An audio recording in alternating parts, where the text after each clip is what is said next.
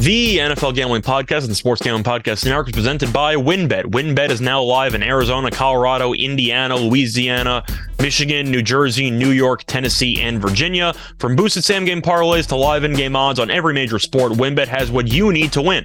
Sign up today and bet $100 to win a free $100. That's sportsgamblingpodcast.com/WYNNBET. That's sportsgamblingpodcast.com/WYNNBET. I'm just about that action, boss. You have to be kidding me. That is impossible. I'm raising the ante. Anybody wants it?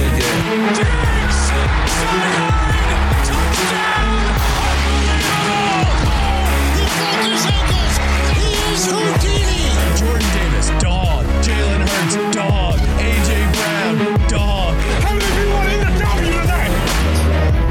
And welcome, everybody, to the NFL Gambling Podcast here on the Sports Gambling Podcast Network. I am your host for this episode, Scott Reichel, and unlike other episodes, I'm actually going solo here. We had a couple of scheduling conflicts, and as a result, I am the one who stayed up at 3 in the morning, so the show must go on. Monday Night Football game, of course, we're going to talk about it here on the Sports Gambling Podcast Network, and that's why I'm here talking to all of you. So we're going to go through the Bengals-Browns game taking place on Monday night. But before I get into that, do want to briefly discuss some of the takeaways that I had for Week 8.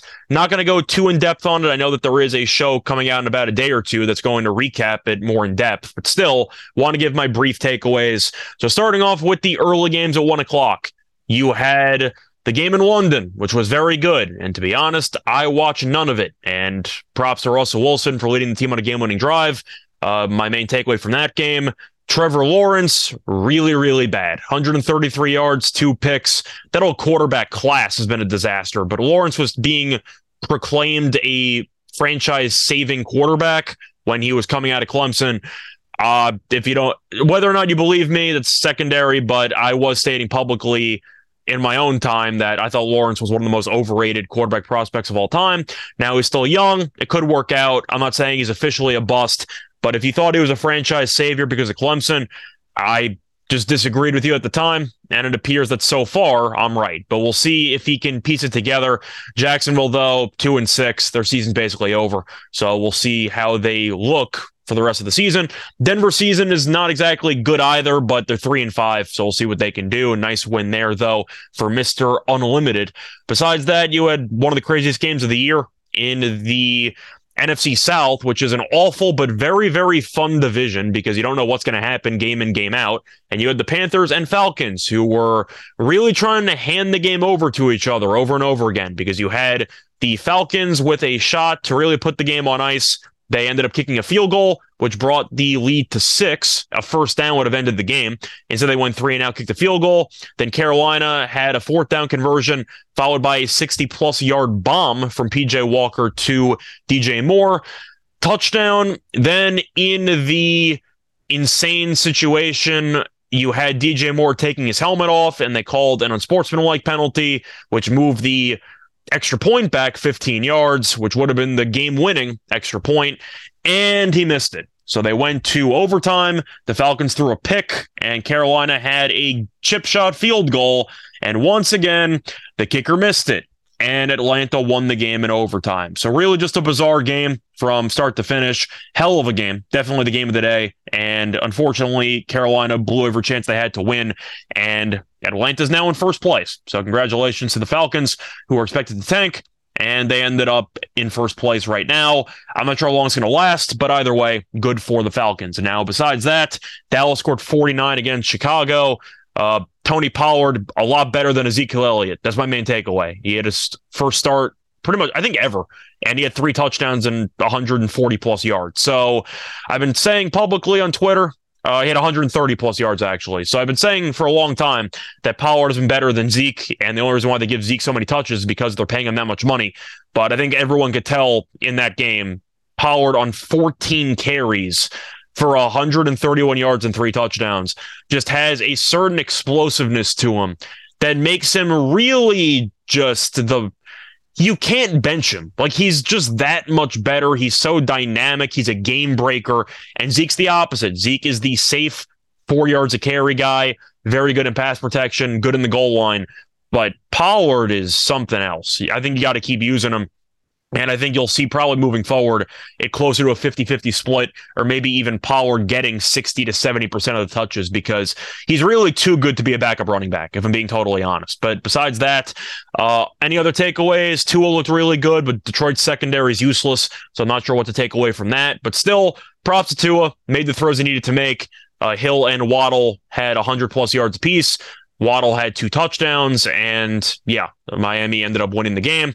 Besides that, Derrick Henry still owns Houston, had another 200-plus yard rushing game. Not really much more to add there.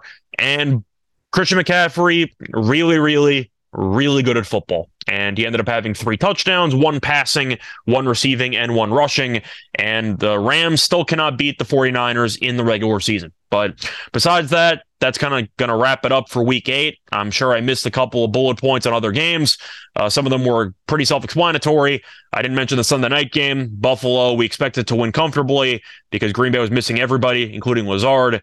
Buffalo took an early lead, got bored, and basically took the entire second half off offensively and still won by 10. But kind of going to wrap that up for the recap. Now it's time to get into the final game of Week 8. But before we actually get into the introductions with the injury report and with the overall game breakdown, do want to take a quick word from our sponsor. Ready to win money and boost your odds? WynnBET is now live in Arizona, Colorado, Indiana, Louisiana, Michigan, New Jersey, New York, Tennessee, and Virginia. We're bringing the excitement of Wynn Las Vegas to online sports betting and casino play. Exclusive rewards are right at your fingertips with Wynn Rewards on WynnBET. Be on the lookout for the WynnBET Win Hour each Thursday from 5 to 6 p.m. Eastern Time.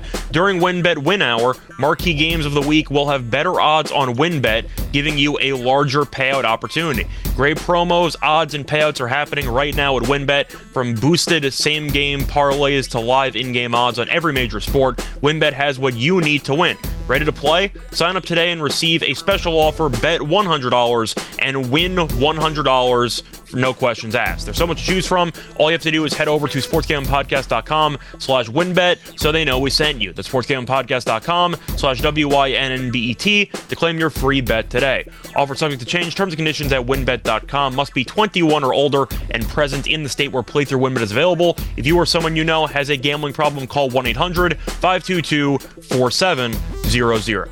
Welcome back, everyone, to the NFL Gambling Podcast. Just finished recapping what happened on Sunday. Now it's time to get into what's going to happen on Monday in a division matchup in the AFC North between the Cincinnati Bengals and the Cleveland Browns. Numbers for this matchup are kind of all over the place in terms of spread and total. It's either 3 or 3.5 in favor of the Bengals, and you have the over-under, which opened up at around 47, now down to 45.5 or 45, depending on where you're shopping. So definitely some line movement and some intriguing just lines in general, because at first glance, with how the Browns have played lately, losing 4 in a row and the Bengals playing really good football, it does seem like this line is a little bit fishy. And I'm not saying the Browns are going to win the game because of it.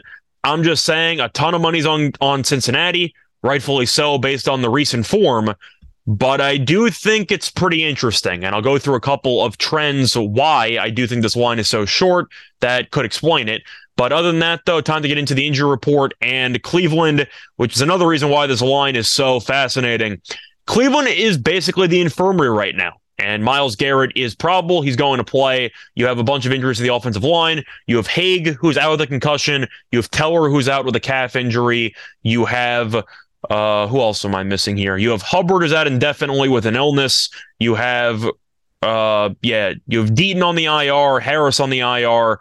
A lot of offensive linemen not available for the Browns in this matchup. Besides that, you have Njoku, who is out for a while with an ankle injury. He, I believe, is on IR, or at least he's definitely out for the next month or so. Besides that, a couple of questionable tags all on the defensive side. You have Clowney, who's questionable. You have Grady Williams, who's questionable. You have Newsome II, who's questionable. So Cleveland might, and Denzel Ward's already been ruled out with a concussion. So Cleveland might be missing 3 of its main cornerbacks in this game.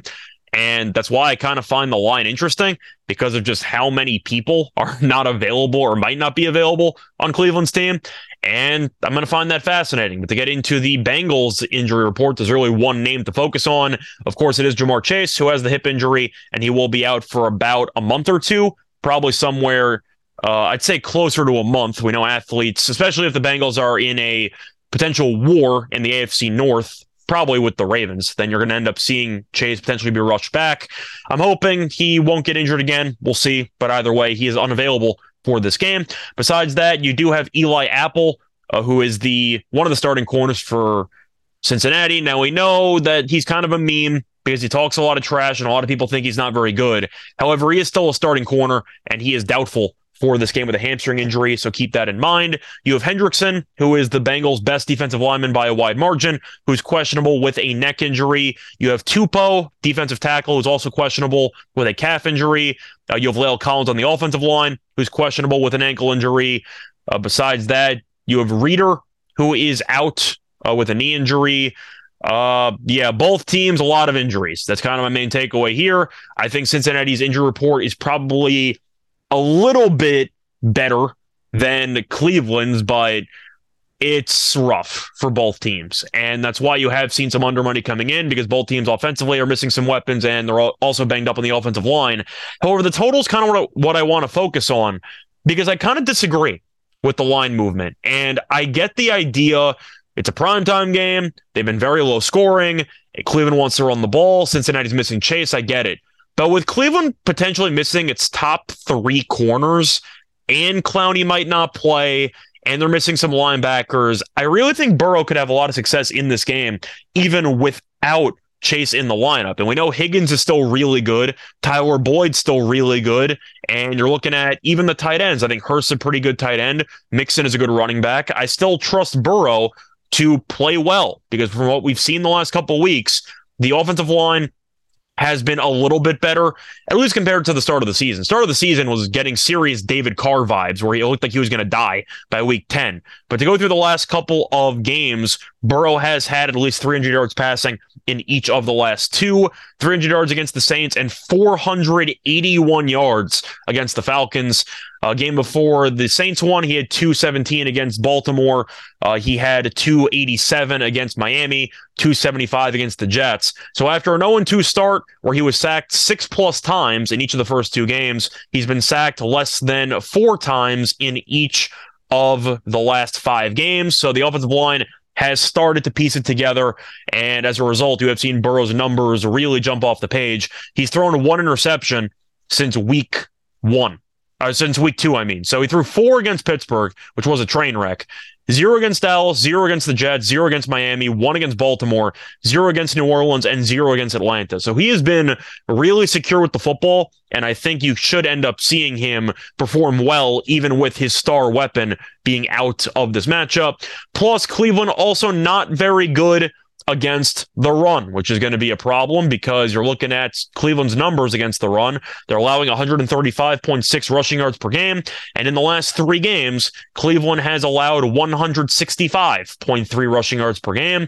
And if you are curious, it is not good. In fact, it is the 4th most in the league. So the point is, I do think Mixon should be heavily involved here.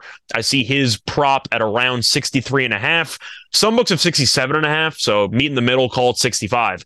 But I do think that there's a decent chance he goes over. But I am wondering, since there's so many injured defensive backs, if Cincinnati will continue to keep the workload light for Mixon and let Burrow try to take the top off of the defense, because we know that Higgins and Boyd are capable of really taking any reception to the crib. And I do think Burrow's passing yards are intriguing because of it, especially since the passing yards are only at 266.5.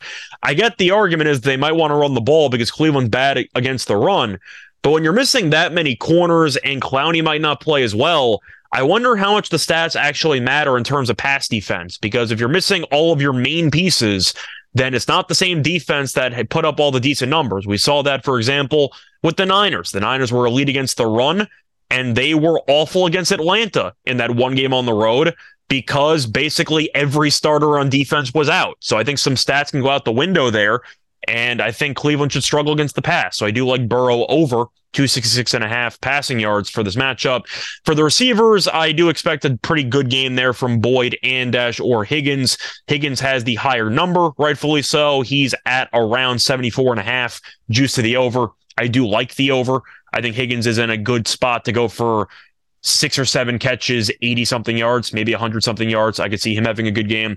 Boyd is interesting because I'm curious if he's going to move up in terms of actual routes or if he's going to stay in the slot and they'll just promote somebody else and keep Boyd where he's comfortable. So I'm not exactly sure where Boyd's going to be. You know where Higgins is going to be, and he'll be on the outside, ready to dominate in the one-on-one situations.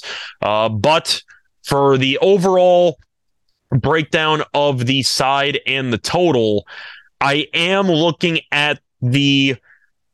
Oh, boy. It's tricky because the Browns have won each of the last 4 meetings head-to-head, and I do think that shows that Stefanski has schemed very well against Taylor in the past, and we've seen similar things around the league. We've seen it with, for example, yesterday, we saw McVay lose once again, and I do think that when you're just that far, you're just getting dominated game in, game out. McVay cannot beat Shanahan in the regular season. Now, in the playoffs, he did, and that was the most important meeting because they won the Super Bowl in the end. But I think it's a similar story here, where Stefanski's ground game has really given Zach Taylor's defense problems ever since he became the head coach, and I think that could be a recipe for success for Cleveland. But with the injuries to the offensive line, you have to wonder just how successful. But I do want to also talk about the I was kind of tiptoeing around the answer. I think I will lean to Cincinnati to win the game and to cover. I just think that Brissett late in the game is going to have a shot. It should be a one-possession game, in my opinion, because Cleveland's a desperate team. They're at home. It's Monday night division game. I think the crowd will be into it. But I do like the Browns' first half team total over at 9.5. I think the number's too low. It's at minus 125.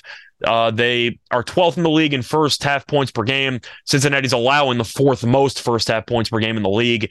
And Cleveland, fun historical trend, has scored at least 10 points in the first half in each of the last 10 meetings. So I do think Cleveland gets off to a hot start, and then Cincinnati probably comes from behind. We know Burrow is not afraid of leading miraculous comebacks, and I do think that Cleveland, of all teams, we know is very capable of choking games away, which could potentially result in a very nice plus price once I can actually find it.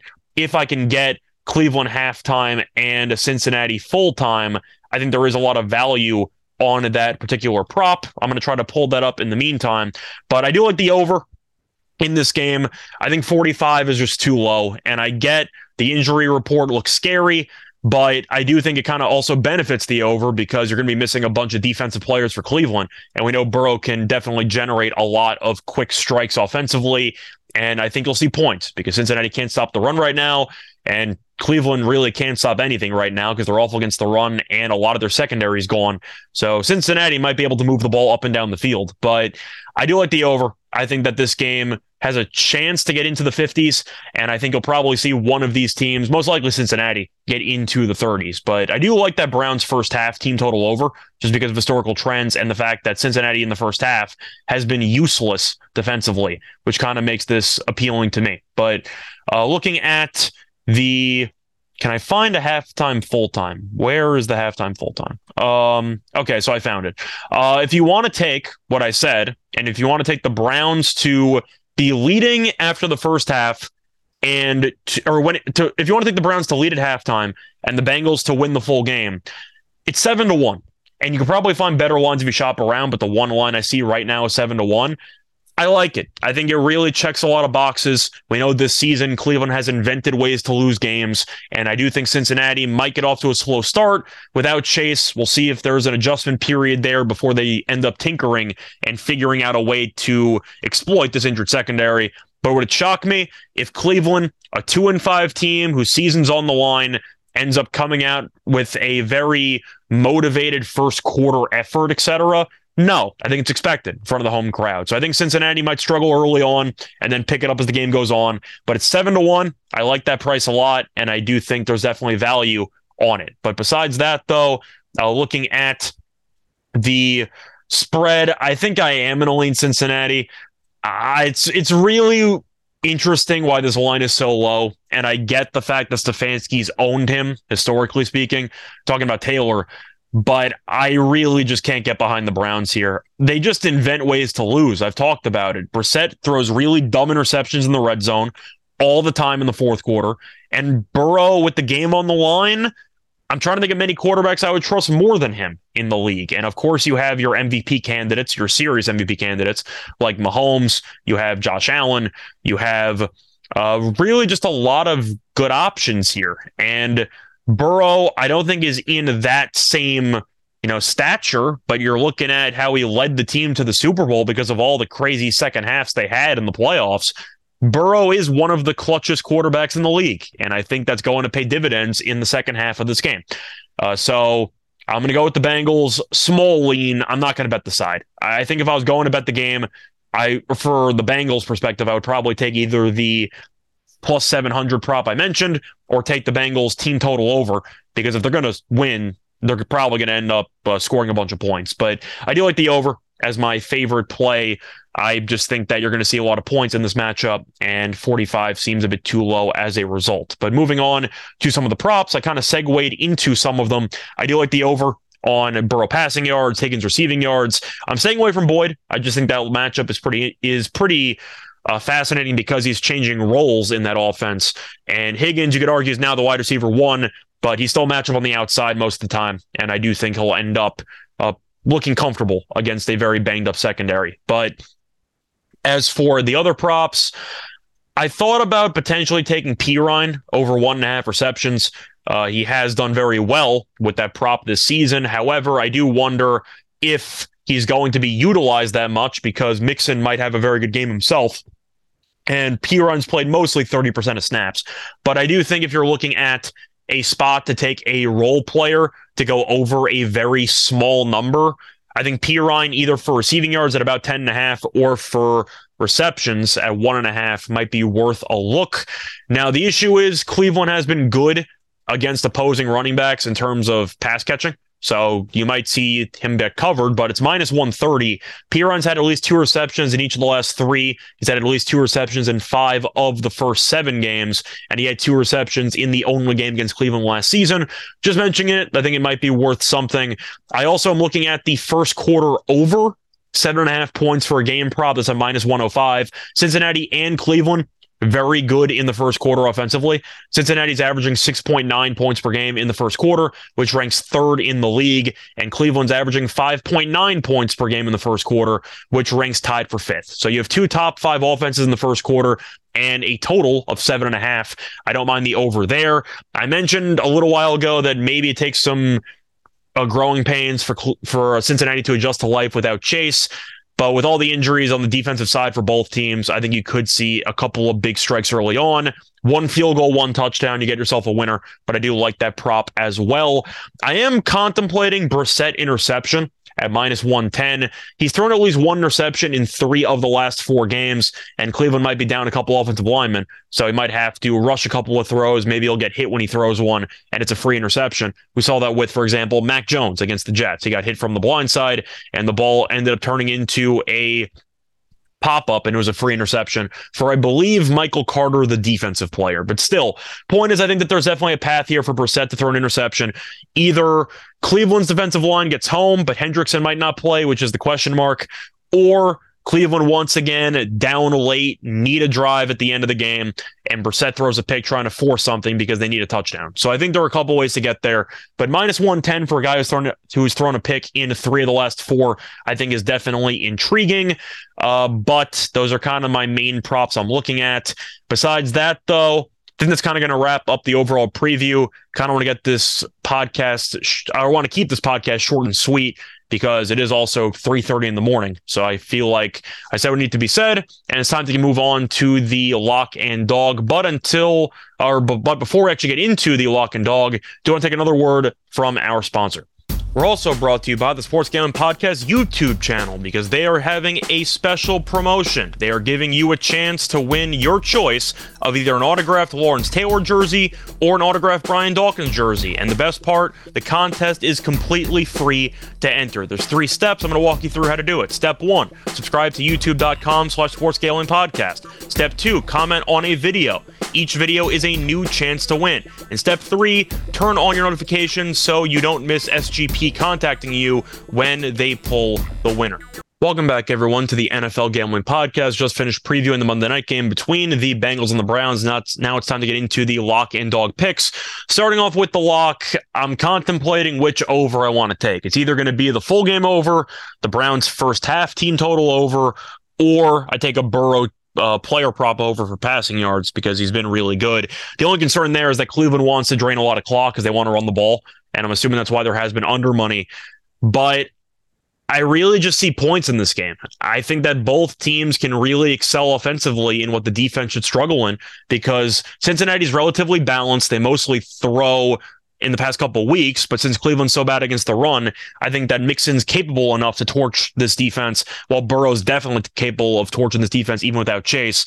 And Cleveland's very good at running the ball, and Cincinnati on the road has been really just inconsistent defensively. So I think for this one, I'm going to go to the Browns team total over in the first half. 9.5, I just think is too short for a desperate home team. And you're looking at Cleveland offensively, pretty good in the first half. Cincinnati is bottom 5 in opponent points per game in the first half. And with all the injuries to the defense, Eli Apple might not play, who's one of their top 2 corners. You have Hendrickson, who might not play. There's just so many question marks, and I do think as a result, you might see Cleveland get off to a pretty good start at home. And for my dog, it's really tricky to find the dog that I actually like. So we're going to go with, you know what? We're going to go swinging. We're going to go down swinging because it's fun. We're going to take that 7-1 prop. We're going to take the Browns to be leading at halftime and the Bengals to win the game. And that's going to be plus 700. So, I'm not going to say this one's going to win because it takes a lot to actually win this prop, but it's a nice Hail Mary play there at 7-1, and I do like the price. So other than that, though, that's going to do it for this episode of the NFL Gambling Podcast. You can find me on Twitter at Reichel Radio. You can also, of course, expect a lot of other episodes from the likes of Munaf, from Dylan, from Ryan, a lot of different guys who contribute to the NFL Gambling Podcast. Shout out to them. And then we all try to put out great content. And so far, the season's been good. Let's keep it rolling. But until next time, good luck to all of you and all of your bets. Bye, everyone.